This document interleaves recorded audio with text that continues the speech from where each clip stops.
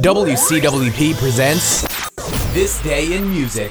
Welcome to This Day in Music, the 13th of August. Gains and losses are featured today. We lost Robert Johnson, famous for his song Crossroads in 1928. At age 27, he was allegedly poisoned by a jilted husband. In 1971, John Lennon left England to live in New York City. He would never return. And that same year, sax player King Curtis, who played on the Coasters' Yakety Yak, was stabbed to death. In 1977, Bachman-Turner Overdrive broke up.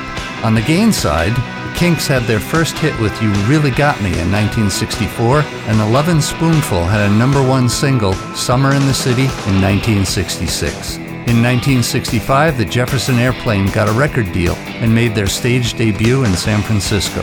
Last but not least, the Beatles released Revolver, their 7th album in 3 years. And that's it for This Day in Music.